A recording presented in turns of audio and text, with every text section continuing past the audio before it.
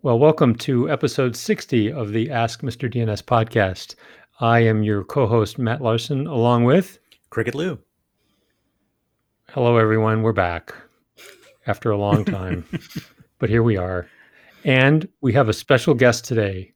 With us all the way from London, Ontario is Joe Abley, the CTO of PIR. Hey, Joe. Hi, Matt. How you doing? Good. You're making your triumphant return to the Ask Mr. DNS podcast. Well, I thought you needed some help, so see if I can get your ratings up. Excellent. We can use all the help. Yeah, this time I didn't have to arrange a DDoS on critical infrastructure before we talked, so we'll see if this way works too. Excellent. Yeah, for those of you who don't remember, the last time Joe joined us, it was in the wake of the big DDoS attack against Dyn, and at that time you had a different position, right? You were working for Dyn. I was working for Dyn, and it was interesting actually because it's funny being back in the more conventional realm of what we used to call critical infrastructure. We did this at ICANN, with the root servers and .org, of course. The org server is very important. But then we found out around that Dyn attack that the actual critical infrastructure that lots of people care about are not actually any of those things. They are things like Twitter. And so it's interesting to have a different alignment for the kinds of things that matter and the things that don't. But yeah. So now I'm at PIR again. I say again, first time at PIR, but I've obviously been at Affilias before. Two companies are close partners, so it's nice to be back with .org. So, Joe, I figured that, we figured we'd give you an opportunity to just talk about some of the things that you're doing there. I mean, PIR has never had a CTO before. So, I mean, maybe do you want to talk about the new role? Yeah, sure. Yeah. The middle initial doesn't actually matter. It's a star. So anything R will do. So yeah, you're correct. Until early last year, there hadn't been a CTO role at PIR. And as I said, Affilias and PIR have always been close partners. Affilias provides the technical back-end registry services for PIR and had done for a long time. And Affilias obviously do a very good job at technical policy and participation in the various standards bodies that make sense for DNS and for TLDs.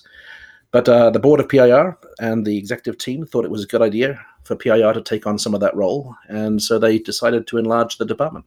And here I am. So we now have a technical voice ourselves when we speak outside as in combination with the internal voices that we've always had. And so Susanna Wolf and I, Susanna obviously is also a very familiar name.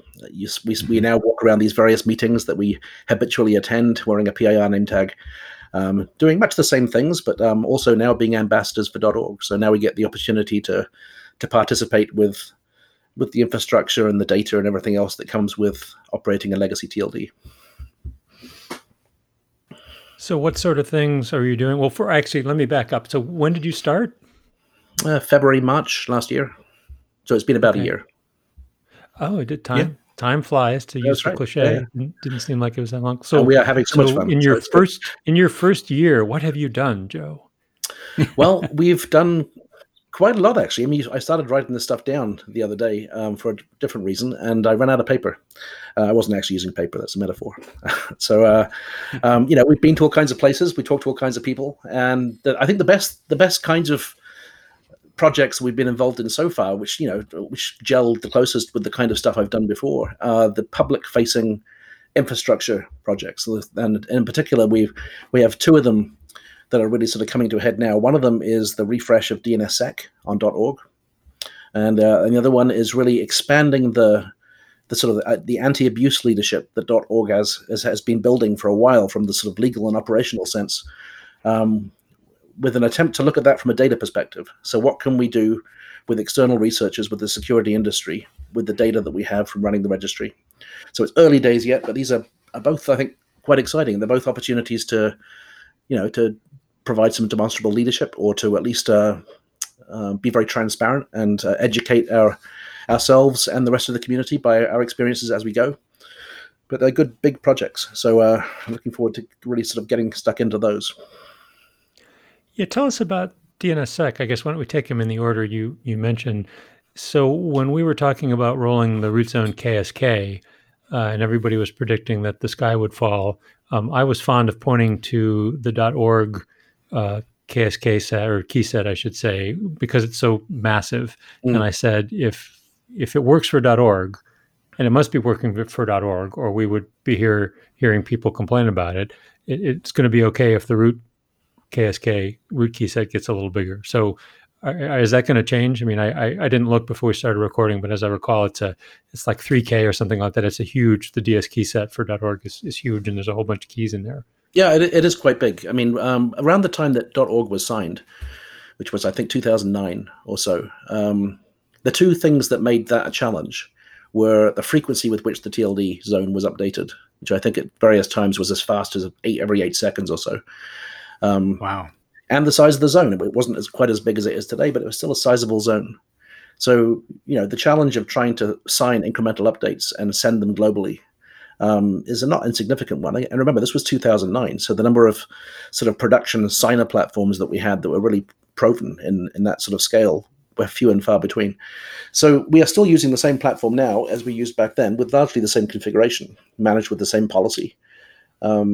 And what was cutting edge in 2009 is not exactly cutting edge in 2020. So we have some updates to make. But one of those updates is that one of the things we're considering is an algorithm role. And the size of the DNS key RS set is certainly one of the reasons to look at that. And the other one is that we're using algorithm 7 right now with SHA-1. And SHA-1 is no longer everybody's favorite hash algorithm.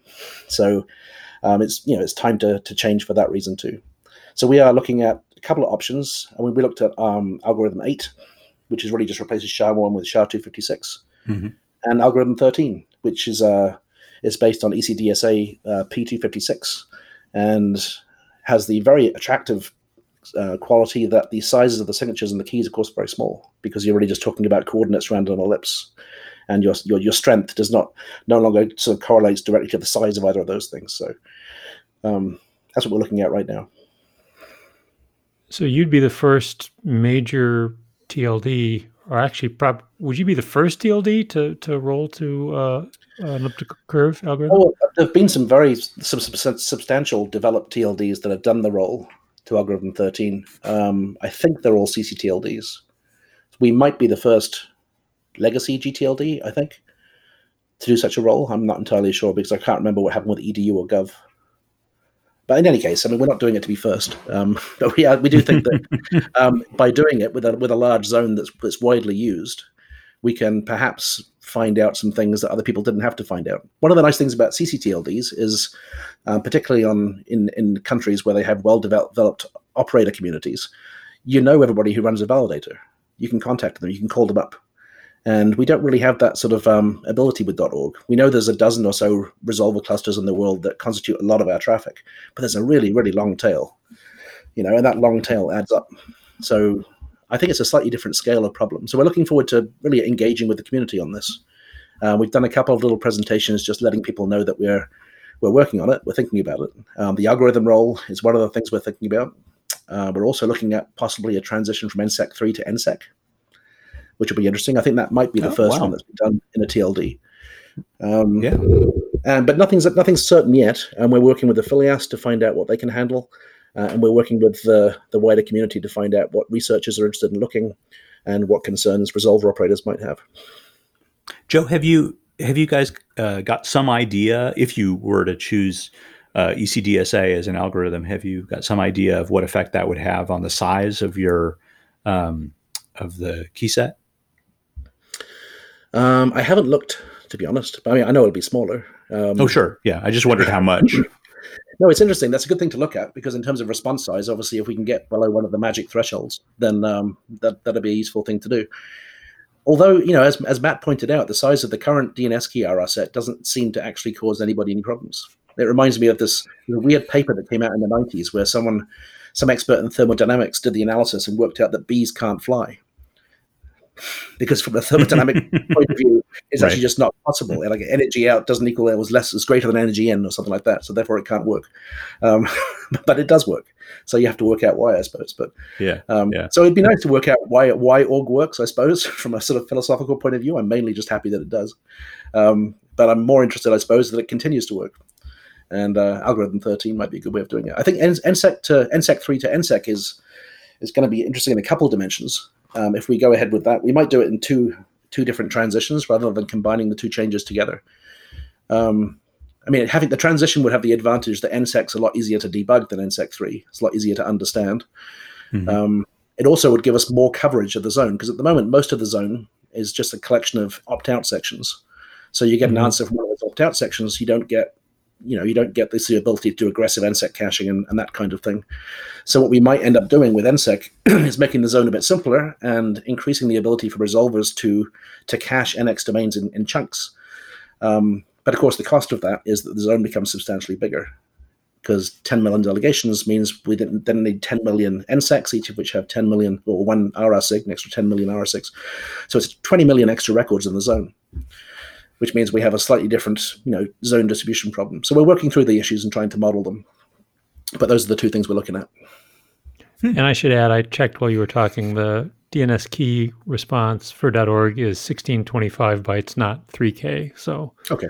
Everyone who was writing their email can cancel that. It's more than 1,500. Yeah. Yes, exactly.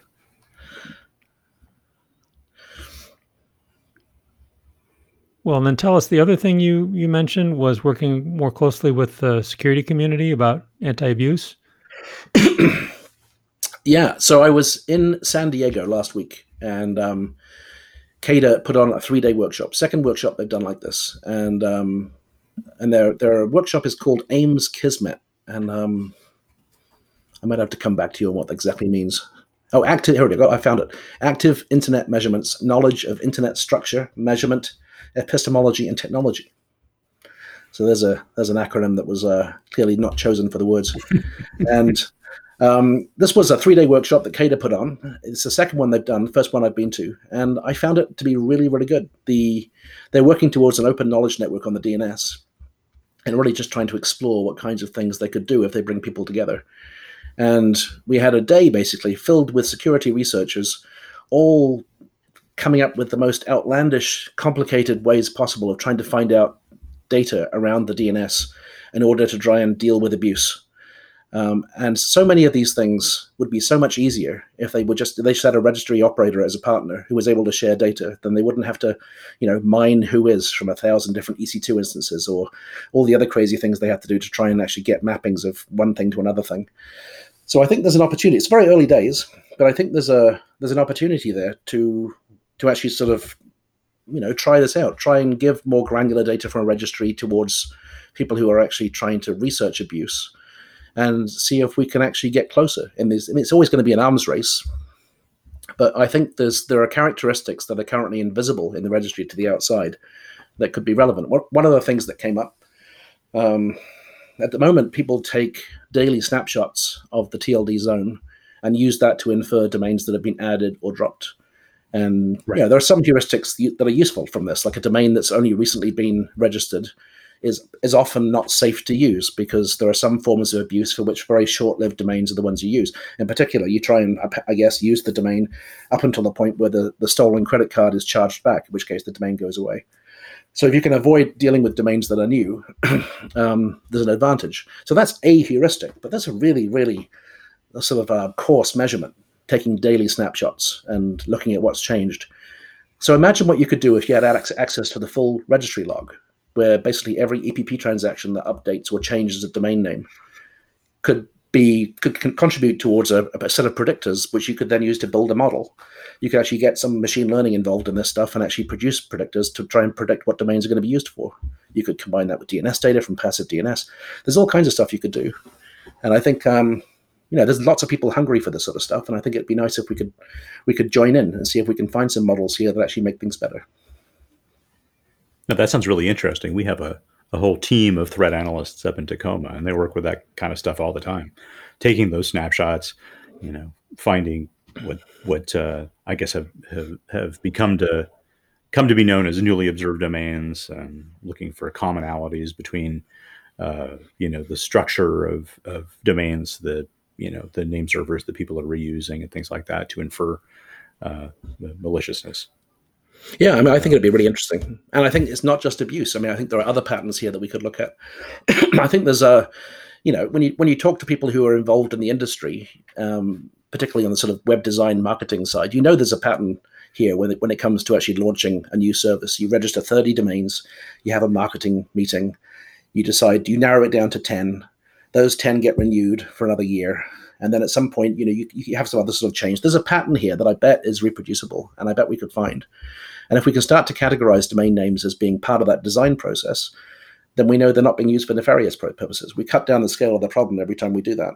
And you never know, there might be business reasons to be able to give incentives to people who are using the domains for reasons that we think are good, and and the opposite for people who are using them for reasons that are abusive. So it all boils down to better understanding the data. And I think there are advantages here for us as a registry operator, and by extension, any other registry operator who is interested in what we do if we can publish it. And also for all the myriad threat intelligence organizations who could really use this extra data stream and make their threat intelligence better. Mm-hmm. I'm curious, Joe, is PIR and .org, I mean, were you one of relatively few TLDs to participate, or was there pretty wide representation of TLDs in the meeting? We were the only TLD at this particular meeting. I'm not sure who was there in the previous one. I mean, there are other TLDs who spend a lot of time participating in research. I'm not suggesting we're the only one. And to be honest, we're new at this, and other people have been doing this for a long time. And SIDN is a good example with .nl. They have all kinds of links with research and academia, and they do all kinds of work regularly. So, we are by no means early to this party, but I think, as far as a GTLD operator goes, where we have perhaps a sort of a broader scope, and we're in a collection of people who generally don't share this kind of data because it's generally considered to be, have a blanket commercial sensitivity. I think it'd be nice to be able to expose some of this stuff and say, well, actually, you can do this stuff without actually hurting your commercial viability as a product. And you can actually make the world better and perhaps make your business better too. Great. Yeah. It's fun stuff. Great. Well, is there anything else you want to talk about at what you're doing at PIR? Or well, I'm not going to Cancun. The day job? Not going to Cancun is next on my agenda. No, I think it's early days building all this sort of stuff. We're building out a data analytics department. We're building out a data infrastructure. So there's a little lag involved in trying to get the stuff ready because it's difficult to build the stuff overnight. But we have a great collection of people, and we've got lots of work to do. So we're having a good time. Cool. Well, thanks for the update. And I know what you talked about bears a striking similarity to the presentation proposal you made for the ICANN DNS Symposium in May in Paris. So this might be a preview of that. I have a feeling. And, I think so. I mean, Suzanne did a presentation at the OAC meeting in San Francisco where she, in 2 slides, outlined the kind of things that I've been talking about. I mean, I hope by the time Paris rolls around, first of all, we hope Paris happens. We don't all get Corona cancelled. But we hope by that point that we'll have a better idea of the practical timelines that we're talking about by working with affiliates and working out what can happen with the infrastructure. And we'll know the kinds of trade-offs we're talking about in terms of what we do first. So hopefully by the time Paris comes around, we should have a more detailed set of information to share, and we'll get some more detailed feedback. Cool.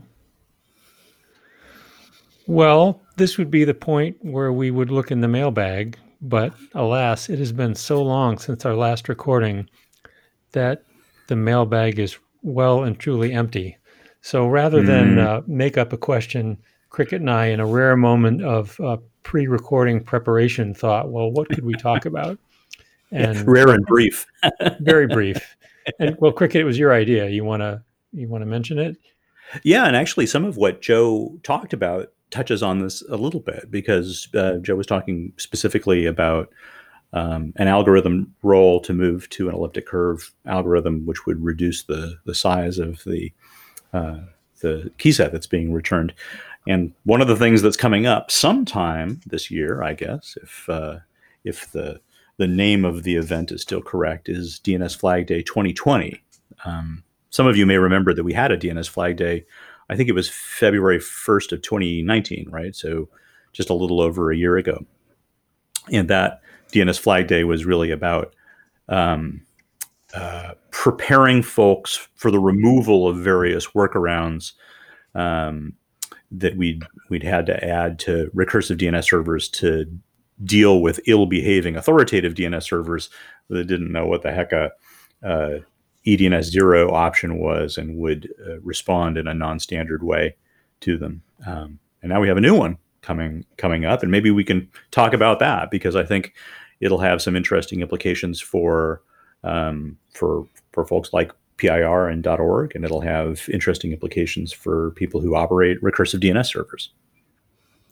Yeah, so Flag Day 2020, it's all about packet size. It's about trying and avoiding fragmentation. Avoiding fragmentation. Well, right, about packet size to avoid fragmentation. So the idea is that the Flag Day 2020 folks want the default of DNS implementations to not advertise an eDNS 0 buffer size that would be so large as to induce fragmentation under the most usual conditions. And so they decided to start with the IPv6 minimum MTU, which is 1280 octets. And so if you back away and leave room for the various headers, you wind up with 1232 octets of usable space for something like a DNS message. So the idea then is that you would not advertise eDNS buffer size larger than 1232. So that's sort of the first part of the Flag Day.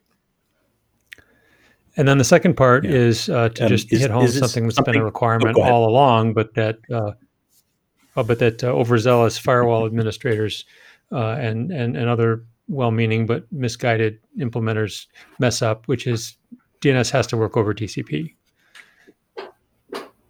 Right. Because just as a reminder, if for whatever reason the responding name server can't fit everything that it wants to into a single UDP-based DNS message, it has the option. It doesn't have to, but it has the option of setting the truncation bit and sending a response to the querier, and then the querier is at its option, right, can retransmit over TCP to be able to get a larger DNS message.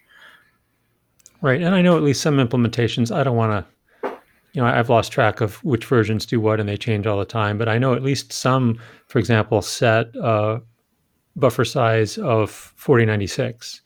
So there could very well be many authoritative servers that see that then and respond with huge, big responses that maybe get silently fragmented and lost. And so now if more resolvers are advertising lower buffer sizes, there could be more UDP messages that can't get sent, or I should say DNS messages that can't get sent in UDP. So therefore TC does get set. So there could be more resolvers that are trying to do retries over TCP. I mean, in the future, if this default comes to pass.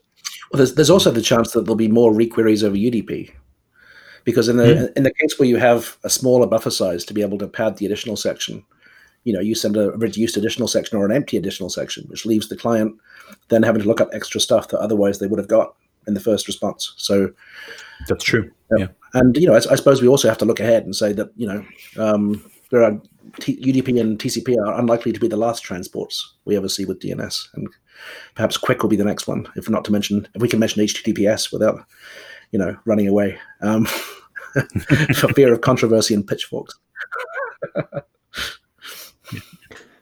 It might be worth explaining to folks what the danger of fragmentation is, because I remember having to read a couple of the documents that were cited on the DNS Flag Day 2020 site to actually understand. I mean, certainly operationally, I understood that if you do fragment, sometimes the fragments don't always arrive. So there is that possibility, which is a real operational concern, right? You fragment the response, not all of the fragments arrive, and the poor querier just has to requery. But there's also a security concern, the possibility that somebody can maybe piggyback on the original fragmented response and add later fragments. Apparently that's not all that secure. Do you guys know any more about it than that? I'm no expert. I just read the doc. I think as well. I mean, I'm also no expert, but I think we know that there's a different fragmentation model, in v4 versus version 6. And I mean, for a long time, I remember when we ran LRoot before, and I imagine they still have the same config now, we used to do this kind of buffer restriction on the outbound anyway, because if we sent a packet out, a response that was too large, that was going to be fragmented at some point, the v6 model is you don't fragment on the fly. You don't fragment at the router where the constriction is present. You signal back, a bit like path MTU discovery with TCP on IPv4. And you signal back to the source and you say, no, that was too big. You should send smaller. And of course, on a DNS server, if you receive a message like that, you say, well, send what? I don't remember what I sent. There's no state retained, so there's no ability to resend. So in a way, a stateless service like DNS and fragmentation and v6 is a horrible combination. It almost guarantees that anything that's too big, any constriction in the path, is going to cause responses to be lost. And of course, Jeff Houston of APNIC has been talking about this for years, trying to get everyone to listen. I think he has a particularly dim view of how this is ever going to work at all. It does make you wonder, I think. I mean, it makes you wonder how it took so long for people to realize that a stateless service actually can't possibly work with fragmentation. I mean, it seems odd that we had so much stuff deployed on the internet and so much stuff seemed to carry on working, perhaps by virtue of the fact that dual stack exists. You know, in the DNS, we always have v4 addresses and somewhere in the NS set. So, you know, it's perhaps harder to notice when v6 doesn't work. But how did it possibly take so long for us to notice that this can't possibly work? Well, I think it's just that. I think you absolutely are right about the dual stack part, that as long as it works, even if it maybe works a little more slowly because there's v6 queries and responses that are failing, and so you eventually have to hit a v4 path. But eventually, if it does work, you know, who's gonna troubleshoot that? Yeah. I don't think, I'm just looking at the website while you guys are talking, but I still don't think they've settled on a date for DNS Flag Day 2020, have they? I hadn't seen that when I did my hours and hours of research in preparation for this podcast. I did have a quick look, after you mentioned that this was a possible topic, and I had a look, and there is a note on there somewhere saying that they have yet to decide.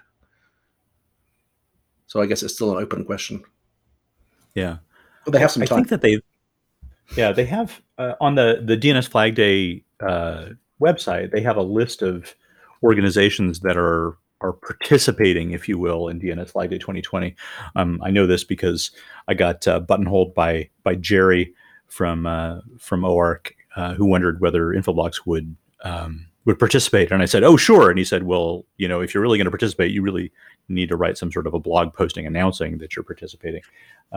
But if you're using open source software, if you're using a cloud-based DNS service, if you're using a commercial product like Infoblox's, you can look on dnsflagday.net and see a list of folks who are participating, see if your software or your service actually is going to participate. And for the record, Infoblox will. I think it's interesting. I have heard it mentioned before, this open question of, is this going to do more harm than good? Because there is the suggestion that if there is a lot more fallback to TCP, perhaps the current infrastructure will struggle to handle it. And I think that's interesting. I think the TCP infrastructure is a lot more robust than people realize. I remember when org was first signed back in 2009, there was, I forget if it was a bug I think it was a bug in the signer. It wasn't simply a configuration problem. But the SOA serial was being handled by the signer because obviously it has to increment every time a signature is regenerated. And the TTL on the SOA record was set to 0. Ooh. And the negative cache TTL, of course, is the minimum value of what used to be called the minimum in the SOAR data and the TTL on that record itself. So basically nothing was being cached. And we had an awful lot of TCP connections suddenly. There was I remember some graphs that was shared at the ICANN meeting that followed that showed more or less nothing. It was like 0, 0, 0 lots on the graph, corresponding exactly to when the thing was signed. But it turned out there was actually no reported problem. It was all fine. So I think, another example where the DNS persists because it's far more robust than people give it credit for. But I think if anybody's concerned that this is going to cause a problem because of TCP, I don't see it. I think it's I don't see that at all. I think people have been setting. On the other hand, maybe if you were doing, say, TLS over TCP or HTTP over TLS over TCP. Right. Well, if you can get a stream, then you can do anything because you leave all that sort of tedious business about packet size to the underlying protocols. But if you're doing it yourself because you're sending UDP, I think people have been doing this for a long time. Root servers have been doing it with V6. Mm-hmm. I'm quite sure people are doing it with other things. I don't see a problem. It is going to be nice to not have fragmentation to worry about. Yep. Yes, the glorious post-Flag Day 2020 future. Well, I believe we've arrived at the witty banter about pop culture topics section of the episode. Yes, we have. And last time I think we talked about The Mandalorian, so we've already covered that. Well, now we can talk about Picard. Yes, we can. Have you been watching it? Actually, I watched. If that's a question, I thought for a second that was a question. And then I thought, I should really run back. Yeah. Then I ran back and I watched my favorite TNG episodes just as a refresher, because I thought, gosh, it's been such a long time since I watched The Next Generation, and I watched, oh boy, I mean, all these episodes that you would probably know, like Darmok, of course, because you have to watch Darmok. You remember that one, Matt? I do. Yeah, that was an early one. The alien who spoke only in metaphor, which is sort of ridiculous. I don't know how you'd ever communicate. Yeah, exactly. You need the words in the first place to construct the metaphor, but never mind. Yeah. That one, yesterday's Enterprise, which of course is sensational. The best of both worlds, the cliffhanger. Yes. Gosh, what else was there? Oh, there were so many good ones. There's the Spock cliffhanger, right? Wasn't that a cliffhanger across a season break? It probably was. I don't think I watched that one. The first one that I watched, I think it was the first one that I watched, is The Inner Light. Do you remember that one? That's the one where... That one was fantastic. The one where he lives the whole alternate life in a few minutes. Yeah. Mm-hmm. That one really... That's a kind of a tearjerker, honestly. Star Trek made me cry. Yeah. But it was fantastic. It was a lot of fun to go back and watch all of these old episodes. There was also what was there? Borg. Remember the one where they capture the young wounded Borg down on the planet, and they call him Hugh. Well, have you watched Picard? Have you watched all the episodes? No, I only watched the first one. You need to keep watching. Does Hugh come back? How could I possibly say? But after I've said this, how could you possibly not know what I'm talking about? Yeah. Well, okay, then I will definitely have to do that, because I did finally get off my ass and I kicked my cable TV provider to the curb, and I'm entirely over the top now. So, what is it? YouTube TV plus Netflix plus Amazon Prime plus a bundle of Hulu and Disney Plus, and it's still half as much as I was paying for cable TV. Oh, really? Wow. Or less than half, probably. No, I'm being $10 a month to death by very many things. I really need to audit and cut some things out. Yeah. I should do that at some point too. But I mean, you cancel a cable TV service that's costing you as much as that one was. It pays for a lot of $10 a month services. But Joe, do you live in the land of cheap internet up there in Canada? Well, we have internet that it exists. I don't know things to do with infrastructure and mobile and internet. I don't know. I'd call them cheap, but they're certainly adequate. Yeah, I'm not familiar with all these various television things you talk about. I'm far too busy, worrying about DNSSEC and having fun with PIR. I have to watch television. Well, you clearly have at least one hobby that we can see in back of you, Joe. Although our listeners can't, but there are quite a number of guitars, and it looks like the one in the middle, is that a bass? Yeah, it is. Yep. Yeah. Years ago, I used to play these things, incompetently, but I had fun. And you get to a certain age, and you realize that when you walk into a guitar store, you can actually buy things, and so you do. But then you also realize that you no longer really have time to be able to do anything. So they do hang on the wall, and I take them down very occasionally, but not as often as I should. Yeah. Well, I think the other thing that Matt and I have already talked about fairly recently, but not on the podcast, was that I think we both finished the latest Gibson novel, right? Yes, Agency. Agency. Yeah, I liked it, and which I thought was talking, fantastic. I really enjoyed it. I went back and read the. No spoilers. What's that, Joe? I was saying I haven't read that one yet, so no spoilers. Okay. Well, have you read The Peripheral, the first one from a couple years ago? Maybe I've missed that one too. I don't know. Or actually, it's longer than a couple years ago, I think. Yeah, it was a while ago. Oh, really? It's long enough ago that I reread it. I was telling Cricket, and I mean, I'm at an age now where I can reread stuff, and I remember the main bits, but some of the subtle plot twists and things I may not remember, and it's just as enjoyable to read stuff again. It's actually probably time to read Cryptonomicon again. I actually, that's a book that I like so much. I reread about every 10 years. I went back and read the Sprawl trilogy so long ago. That was a great book. Which is fantastic, and it will always be fantastic. But it's funny, every time you read it, and every decade that passes and you read it again, it's more true. So I don't know what's happened. Either William Gibson's a time traveler, or the internet is just being engineered in his image. One of those, or both. I don't know. You read anything good recently, Joe? Recently, no. The trouble with traveling so much, I've discovered, is you get on the plane with the book with the full intention of reading it, and then you fall asleep. And it turns out that that's such a good thing as far as air travel is concerned. You don't try and fix it.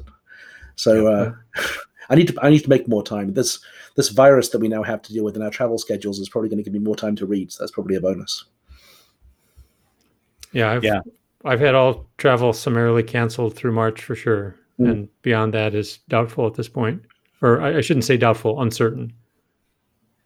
What about you, Cricket? Is Infoblox, do they have any policies about travel suspension? No, not yet. And I do have some domestic travel, actually some continental travel scheduled. So I think on Monday I'm headed for Denver. Not too long after that, I'm headed for Houston, and then I'll be up in Toronto and Ottawa. But the next international travel I was looking at was the events in Paris, and per your advice, Matt, I haven't booked anything. I don't know don't have any inside information to impart other than look at what happened to Cancun, and so I think it'd be advisable to, if you haven't bought tickets, to wait till we see what's going on for sure. Yeah, I don't know if I told you this, but I was haunting a Facebook group for United 1K and Global Services members recently. Just looking around, and somebody posted that their partner had just taken an SFO Taipei flight, and there were 2 people in business class. One of them being his partner. So the airlines must really be suffering. Yeah. Well, and I wonder what companies, like Apple in particular. I know Apple sent like dozens of people every day back and forth to China, and what are they doing? How do they continue to do business? Are they just doing Zoom, or are they chartering private planes? Because U.S. airlines are not flying to China anymore, right? Yeah, I believe so. Well, it's going to be interesting. Yeah. If only people didn't have such a taste for pangolin, as my friend Tom said.